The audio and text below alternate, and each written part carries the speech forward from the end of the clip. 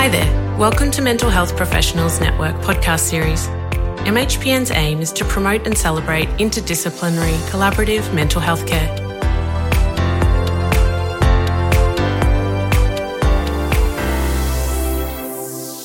Welcome to Transitions, a series of conversations between a GP and a mental health social worker where we share our perspectives on life's changes, the challenges, the gifts, and what we find fascinating and helpful in our personal and our professional lives. I'm Monica Moore, a GP with a special interest in mental health, and with me is my friend Julianne White. And g'day everybody. Yes, I'm a mental health social worker from beautiful, sunny, rural New South Wales. And today we're going to be talking about the transitions that occurred when we have to change jobs or when we lose our job or when we lose our home, all of these things that, have come up through being exposed to a pandemic. And it's one of the things that's been fascinating because it's been part of our work and we thought it's a very topical thing to talk about. And so what have you noticed? Just uncertainty. Lots of people, and I've got lots of clients who have got, and even friends and family that have got specific health issues, and just the uncertainty of what tomorrow will be. And I think we got through the last year pandemic with some certainty, even though it was the new normal. And we came into Christmas with the new normal. Now, remember, we're New South Wales and other states have got other issues. But then now we've got, oh my God, we don't know if it's going to be tomorrow. Can I travel? Can I do this? Will I be locked down and be stuck somewhere? There's still a heightened sense of uncertainty and it's creeping through everywhere, from the kids going to school. I just feel for those Perth kids that had their start of school delayed another week. And it's affecting some of the kids I've got in therapy. They're like, oh, well, do we start or do we not? So, just uncertainty. And then that's bringing up all those things around adjustment and then that affects mood and food and sleep and all that stuff. So that's what I'm seeing. What do you notice? What do people come to a GP with? Well, that's the thing, isn't it? Because, people come to GPs for all sorts of reasons. But one of the things I think that's been, part of the conversation with my colleagues and friends is that idea that, the financial burden that occurs, the minute you're not sure about your job. And even if you have got a job and you haven't lost your job, I have, people I know who are in the arts and, of course, they've lost their livelihood. And it's more, as you say, it's that uncertainty, it's the not knowing, but it's also the day-to-day, like how are we going to pay our bills? And, as a GP, how can you support, but at the same time, you're running a business. It's very difficult. But I think the thing that stayed with me was how differently people respond. And I was really pondering that question about what makes us respond differently to life's challenges. What is it about?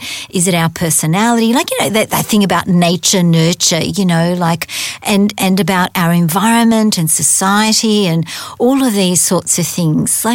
What are your thoughts about, why is it that people have such a different reaction? Look, and I'm a bit like you. I spend a lot of time thinking, why are we seeing such a different level? And my feeling is, and please correct me if you think differently, and I don't know, I've not had this conversation with any of my colleagues yet, but I think it's almost like a trauma reaction.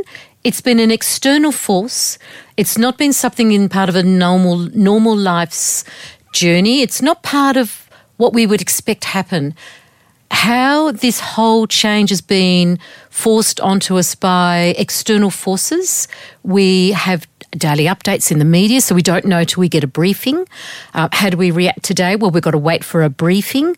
I think it's new and different. This is not like a normal life course, normal adjustment, normal life change, Monica. And I think what we're seeing is people having this sense of almost little T trauma uncertainty. It's just because what I'm hearing is a sense of hopelessness, helplessness, and loss of control. And they're the three things that I put down as being, sort of that chronic traumatization reaction that people have, which is I just don't get it. I don't know what will happen tomorrow. I can't make plans. I can't see my children. That happens in normal day to day. Often you don't see your kids and friends for maybe 6 months, but that could be normal choice as opposed to this is an external force that's been put upon me. What's your thought on that? I've not expressed that out publicly yet. So, gosh, it's sharing a lot today. Yeah. But you're right. I mean, we're, as clinicians, as a GP, I'm kind of going, yep, everybody's suffering. I'm suffering.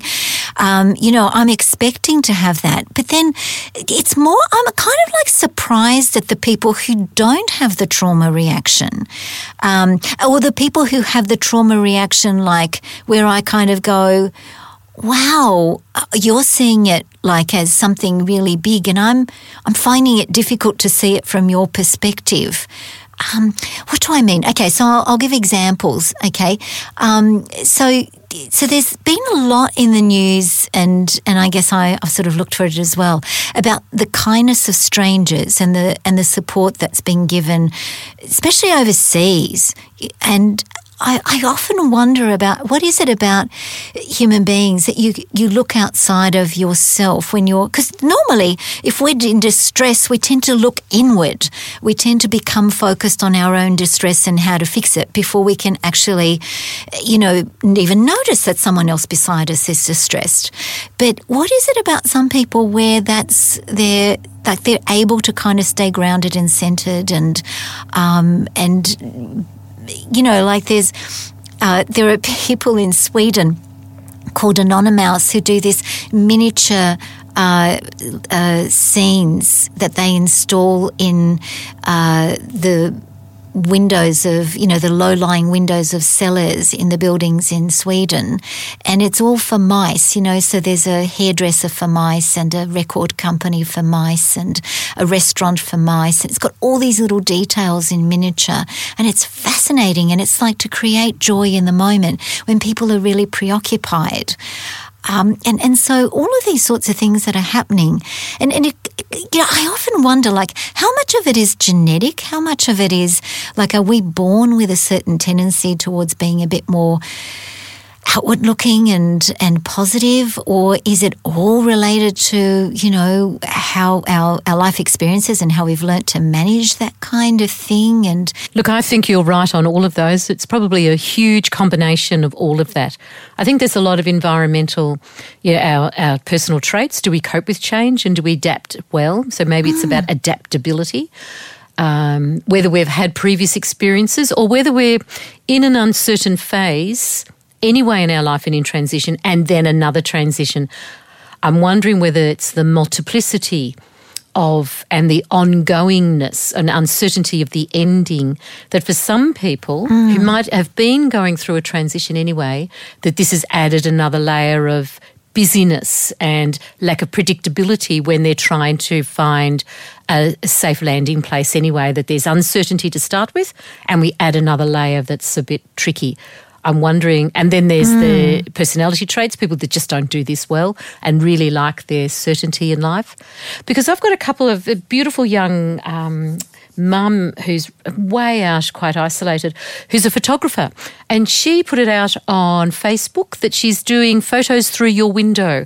How did people live their lives through the window? So bringing the inside out sort of, and she said she had a huge response from people that just wanted her to stand outside their window at the fence and taking photographs of them doing life.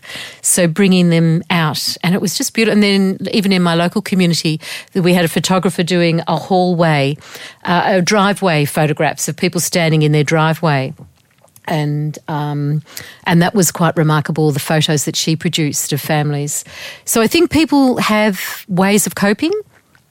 So, yeah, maybe all of the above, Monica. And what you're saying about, that creativity, and because I was thinking, that if you had that kind of expression, a growth mindset or a fixed mindset, and, that sort of growth mindset is where you see life as ever evolving and you look for resources to help you to do that transition.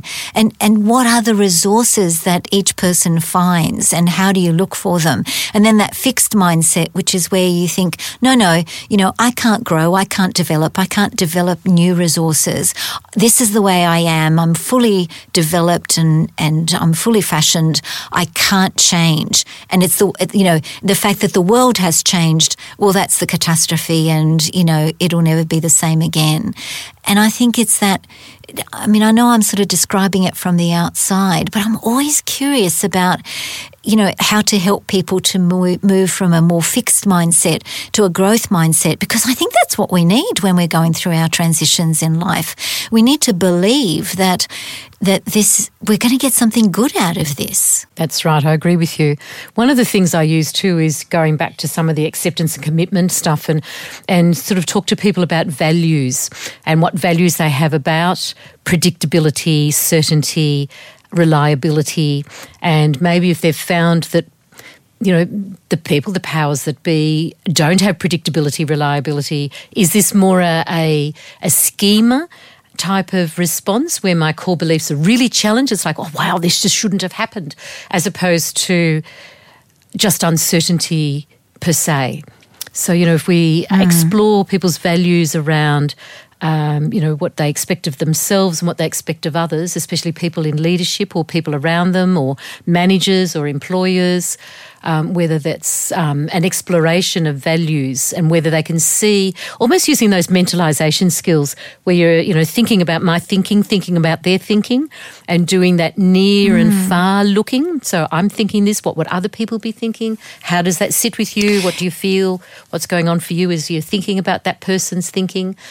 And getting people to just get that, seeing, how can I explain it, just to really expand their thinking so that it's open and not blocked by, I can't do this, this is all too hard, rather than being, okay, I can see there's opportunities and possibilities.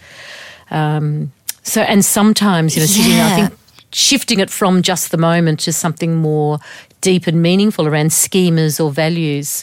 I found a bit of an in working with people that way. Because I was thinking about, sort of the where I get caught up as a GP, and sort of like where I get stuck and I feel really frustrated. I go, God, I don't think I'm actually helping this person at all. And it's around sort of when people can't do that mentalising. Because I was thinking, there's a guy called Ethan Kross who talked about first, second and third person self-talk.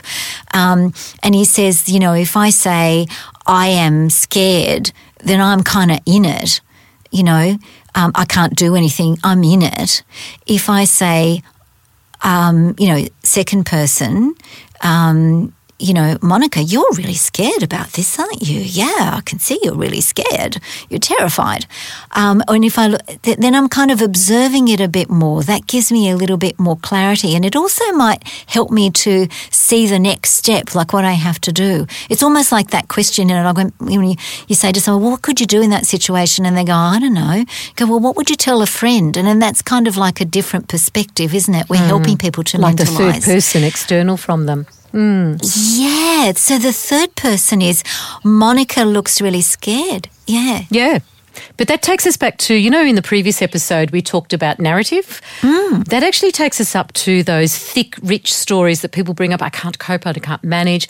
And perhaps us looking outside for exceptions so that we can make richer these thin stories.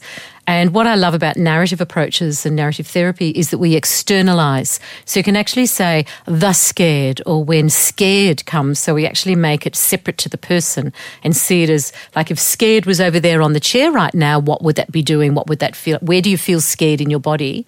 And if scared was gone, what do you notice? So really allowing that play on that particular emotion that they're getting. So I think that's a useful, exactly like you were doing, which sounds, it links into that first and second order conversation. I've not heard of that before, actually. I might look that up. But I think it links nicely in with that narrative approach, doesn't it? You're listening to Transitions, a conversation between me, a GP, Monica Moore, and a mental health social worker. And that's me, Julianne White. It changes our emotional response, I think. It's sort of rather than being in it, it allows us that kind of perspective to sort of see it from the outside. And of course, when we're seeing it as if it's happening to someone else, it's always easier to give advice to someone else than take our own advice. I don't know about you. Yeah, absolutely. Totally. That's why, in the previous episode, I was talking about spoon theory, and it was, a conversation I had with my daughter when I was exhausted, and she was pointing out that I'd just done too much. So talk about taking my own advice. And so that's the thing, isn't it? But what do you do, actually, Julianne? Monica, can I pull you up right just a minute? Yeah. Isn't it beautiful? And just as a reflective, I just love it when our children come back with those isms of wonder and things that we've handed on to them. They then have integrated it and sent it back to us. I just love it. They're my moments of great, I get great joy from my children when I go, oh, you did listen to me that moment, 25 years ago, and you're using it now as part of, and we have a lovely relationship that you can say this to me now and I can go, oh, thank you. I'm glad. It's lovely that we can take that. Because I remember when my kids were growing up, if I started doing that, oh, so tell me what's happening for you right now. They'd go, don't social work us, Mum. I don't want to hear that. And I go, oh, okay. I was actually just talking nicely. That's what I found challenging as my children grew up. My transitions was dealing with my children as I was growing professionally and trying to practice stuff on them. Yes, we've had those at my house we've had those conversations too. But it's interesting you say where the children come back with what you've told them, and I think I'd never mentioned spoon theory to her. She's come up with it herself. You know what I mean? But that's the lovely thing about it. But it was more about when I was thinking about this topic about loss of employment through COVID and loss of the future, and all these young people who've had to move back home, and how that creates conflict in families and relationships that have been getting on okay because of that distance, and how difficult that is and how complex that is. So, and how can we support? So, as a GP, I'll be listening to one family member, complaining about another family member, and how we hold that space, but at the same time, hold confidentiality, because sometimes it's so easy as a GP to kind of blurt out something someone else said, and that's quite difficult, but we need to do that to maintain those boundaries. But also that thing, like my frustration as a GP, when someone comes in and they just, like, no matter what I do, I can't seem to be able to help them to transition. You know what I mean? Like they're sort of stuck. And I as someone, working in that space, I kind of find it really difficult. And what can we do as clinicians for ourselves when someone is actually a bit stuck? What works for you? What helps for you?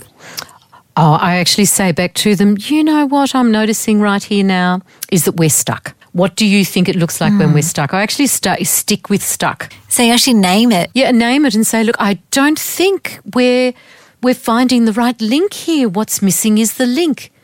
So, and I sit with people and do that. Oh, I'm curious right now. What's stopping us finding the next stage and the next transition we need to move into, the next thing that we need to find? What do you think? So I do this curiosity with them and go, I'm just at a bit of a loss now. I'm pulling all the tricks out of my bag and I don't know what next to do. What do you think we could do right now? I've even had people sit there and go, well, I don't know. You're the expert. You tell me. And I said, well, look, what I think, and I might just go, yeah, you love that one. But I've got some cards and I've got things and like little props around me that I can quickly reach into my little basket. I've actually got some juggling things and I've got some little metaphor images and I've got some nice little soft emotion things, and I might grab something and just change the subject and go, look, what I think might be useful now is let's do some mindfulness. And, the other day I did some juggling using scarves, which a colleague has taught me I can do. I don't think juggling is 2 scarves, but I can do juggling with 2 scarves. I think if I did 3, I'd be juggling. Anyway, what I love about it is you go throw, catch, and then you do your breathing. So let's just do some breathing and let's just do this activity. And then we'll come back and see if we're still stuck. And I'm finding that is a really nice segue to people to move from being stuck and then trying to find words. And I know that must be hard in a GP clinic. I could just see that if you got I'm just imagining as a GP. I have some scarves here for you, and I just want you to throw them from hand to hand. And I go, yeah, she's weird. Monica's on the edge. She's just not going right back to that one again. Yeah. Look, they probably expect it from me. That is why we have referral pathways, isn't it? And we have clinicians with expertise. Thank God for that. Thank God for that. Yeah. So if you want to send someone to me and they can do some dodgy, sort of juggling thing, then, but look, it's been amazing. So hokey. And I went to Lincraft the other day and had to buy a heap of fabric that was like $30 a metre so I could make my own scarves because I've given away about just everybody says, "Oh, can I have some of those to take home?" And I'm like, "Yeah, okay, I'll just buy some more." Right then. Yeah, Okay. and it's been really remarkable. So you hand out little transition objects, do you? You know, like a teddy bear is a transition object. So you kind of go, here, there's your little transition And I'll give you the object. third one. And if you can come back to me next session and juggle the third, so you do catch, catch, catch, throw, throw. And look, the children love it, and some of the adults find it useful. So they haven't actually come back and said, I'm now an expert at juggling. But the children are finding it. The younger ones around the 8 to 12-year-olds are really enjoying it. So, and I do have to improve my technique a little. I've got to learn how to catch that third scarf. I'll show you one day. Actually juggle. Yeah, fascinating. Okay. No, because I think it's all kind of relevant, and the fact that, what we're talking, what I was sort of musing about in terms of, when people lose their jobs, because I have a neighbour, or had a neighbour, who, when Ansett folded, he had 3 young kids, and he just picked up and got a job as a baggage handler. I mean, his previous position had been a highly paid engineering sort of job, and he kept food on the table by doing that. And it was such a resilient and practical thing to do, rather than folding and collapsing. And I really admired that. And I was, what is it? And I was thinking about all the sort of the forces. It's not just genetic. Some of us are genetically less flexible, perhaps, or, genetically more pessimistic, or I don't know, maybe a little bit more prone to believing things that aren't based on reality. By that I mean, like, I've had patients who've said, no, COVID isn't actually a virus. It's actually the influence of 5G radiation, and so I don't want the vaccine. And, as a GP, it's so difficult to stay calm and stay present and to work with someone, you know what I mean? And that is really tricky. Reaction. Well, for me anyway, okay, for Monica, the GP, I find it very difficult to stay calm. And so, is that a genetic thing? Is it because of the way they were brought and beliefs they were picked up? But also there's all that kind of environmental stuff, like the media sort of broadcasting all of these, sort of unsupported things. And I was amazed at how, with what was happening in the United States, that the social platforms, decided to actually block some of the misinformation that was being spread around. I thought, woohoo! I wonder whether, that will continue, because, certainly as a GP, it'd be great to have that misinformation blocked. And I think it would help people, especially when they spread misinformation about, jobs or anything like that, it would help people to have hope. That it's not always going to be like this, that people do recover, that, economies do recover, and that there might be some benefits, like working from home and having more of a life and less of a commute might actually be a benefit. Absolutely, yeah. And look, conversations we've had around our rural communities have been that, yes, there's been some incredible hardships, particularly, in hospitality and some of the more service organisations, but the blessings that have actually also come out, that, just to talk to people about, yes, there's been these incredible losses, and sit with these losses, but slowly let them see the blessings. So many businesses have just so benefited from JobKeeper, some of the government initiatives that have helped businesses survive this period, which has, also been something so that they can rebrand or redo something. And but we've noticed, it's really interesting, our housing market where we live has just gone through the roof, because the word is out that people can work from home. And so houses are just being, which is lovely, because we've had people move into our communities from places afar. And it's been, the word is that people are looking to put their houses out there, because people will move to the rural areas because we can work from home. And my daughter and son-in-law were just recently moved from Melbourne back to the rural area, because he can now work from home, and now they can come back close to family, which I just think. And so they're looking at houses was to make sure there was a home office and good internet so that they could work from home. So there's been change, and I think, we can't diminish the distress and the devastation for a lot of families that, have just got no income or very limited income, but there are some other people that have been able to manage this change in unique and creative ways.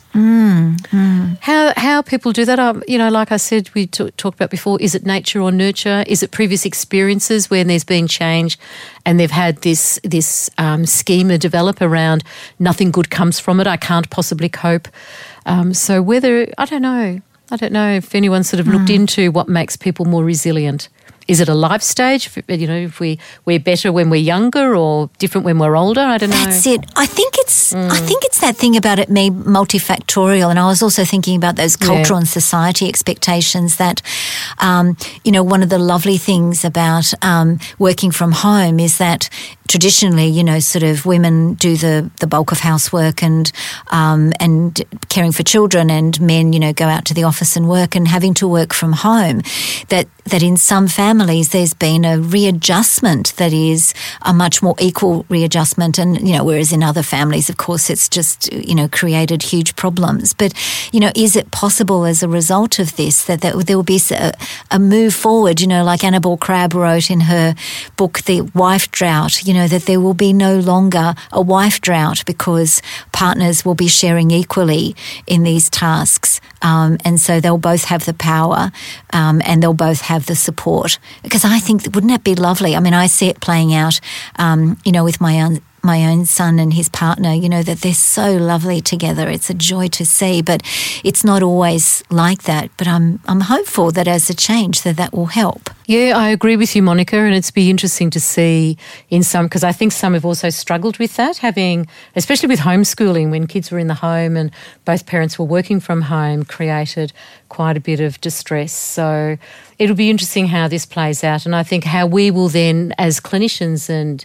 the helpers, be very open to this perceived distress that people have got. So, but one thing I wanted to bring up, Monica, while we're talking about this, is that as a business owner and as a someone who's caring not only for in the helping profession but my own staff, is making sure that they can work from home safely. And we've had to put a lot of policies and procedures. We actually said at work the other day that if we didn't have COVID, it would have taken us 5 years to implement the right procedures and policies and talk about it and have management meetings and WHS stuff. We had to do this fast, and we all had to stop what we were doing and make sure our staff were safe and that they were well supported, and that, I spent a lot of time every day ringing into everybody that worked from home, make sure everybody had good IT, they could Zoom their clients. Then we all had to check in with our clients to make sure they were comfortable with Zoom or phone calls. And, so our admin staff were doing extra hours, checking in with people and setting them up with Zoom. Would take at least 20 minutes per family to set them up originally.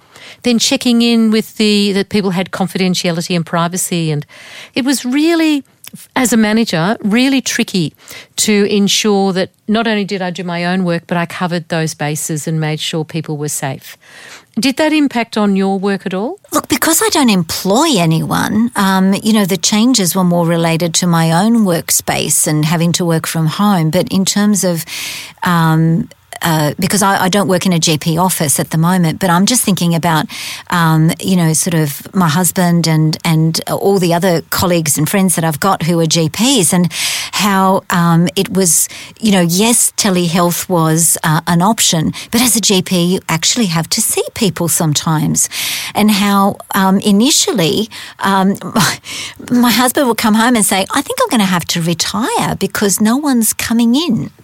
Because they were all terrified they were going to catch the plague from and so we had some moments where we thought, well, maybe now is we pull the plug. Maybe it's the time. And we become a single income family, because there was such terror about, GP practices being a source of infection. And, of course, all that stuff about PPE and not being available, and where do you source it, and where do you source it both legally and reliably and can depend on it. I've got colleagues in the rural areas, and, sort of there were some problems with deliveries, and it was very, very stressful for everyone concerned. And, the GPs were struggling to maintain both their own workloads in terms of, because they were still having to do things as a GP in the isolated areas, but they don't have the hospitals. And then the fear from from my colleagues who work in hospitals, that what was happening overseas, that because of a lack of knowledge about the virus, that they would catch it and die as well. And so it was a time of terror, and such big change and adapting, like me learning how to use Zoom and teaching others how to do it. I think I've came off very lightly, really, but because I didn't have to manage a practice. But my colleagues certainly described it as increased tensions between people working in the practice, because you'd have different perspectives about whether to take it seriously or not initially. And that was really difficult. Like, even though you're a doctor, you don't always recognise the severity of the situation first off. And so there were conflicts within multiple doctor practices, and that was really difficult for them as well. Look, and I had some days where I was seeing sort of 6 or 7 Zoom sessions, one back to back, like I do 2 full clinical days. And my eyes were exhausted, and I found the level of my concentration really quite hard. And a lot of my colleagues were saying the same things, that we're doing repeated Zoom calls. And, and there's a sense of that urgency between Zoom calls. You've got to start on time, finish on time, make sure the content's, real and practical, try and get resources up there. And, I found that I was doing my hands in the air a lot, so I was really active in the session, whereas often if I'm sitting with someone, I'm quite relaxed. I can sit back. I've got my nice couches and a nice environment. I found it quite exhausting, and really found by the end of the day and the week that I didn't have that mental space to even do notes and then follow up with letters. So that became a bit of a challenge. I think as the transitions have affected people in, gaining employment or losing employment or changing employment, I think just those maintaining employment, shifting how they do work is really quite difficult. I've got quite a few children that work in hospitality, and they've struggled. Their whole business structure has changed. So that's been interesting to watch it just from a personal level as well. And, we've had to, financially support quite a few of our kids just to through some of this time, which has been quite challenging. But yeah, that's how we do transitions, isn't it? The good and the bad. That's how we do transitions. So hopefully we've had a chance to really explore some of those. Of course we have. But look, Gillian, I think, we're never going to cover everything. And so we hope you've enjoyed this episode of Transitions. And next time, Julianne is going to be holding the fort. So over to you, Gillian. Oh, thanks, Monica. And look, I'm so excited. A beautiful colleague of mine, Matthew Povey, who's a talented trauma clinician and doing his social work degree, has been working actually in the bushfire region around the Alpine region here in northeastern New South Wales.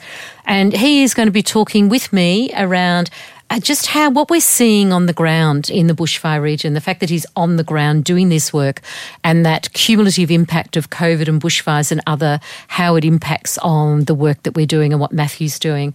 So I'm so excited about bringing him in, and so is Matthew, actually. He's just a great conversationalist. So it's going to be great. And your next episode too is going to be so cool. I can't wait to hear that one, Monica. Oh, yes. So I'll be talking to Dr. Martina Gleeson, who's a GP with a special interest in transgender issues. And so that will be episode 4. Very much looking forward to doing that as well, having that conversation, because we learn so much from each other. And so if you have any comments, there are any topics you'd like us to discuss, we'd really love to hear from you. Any comments of something that we've got wrong or left out would be great as well, because it's great to talk to someone from another discipline and to hear and gain different perspectives. And all you have to do is click on the link in the show notes. And goodbye from me, Monica Moore. And goodbye from me, Julianne White, from sunny rural New South Wales. Bye for now. And look, remember to send us your comments, your thoughts. Okay, just click on that link. Visit mhpn.org.au to find out more about our online professional program, including podcasts, webinars, as well as our face-to-face interdisciplinary mental health networks across Australia.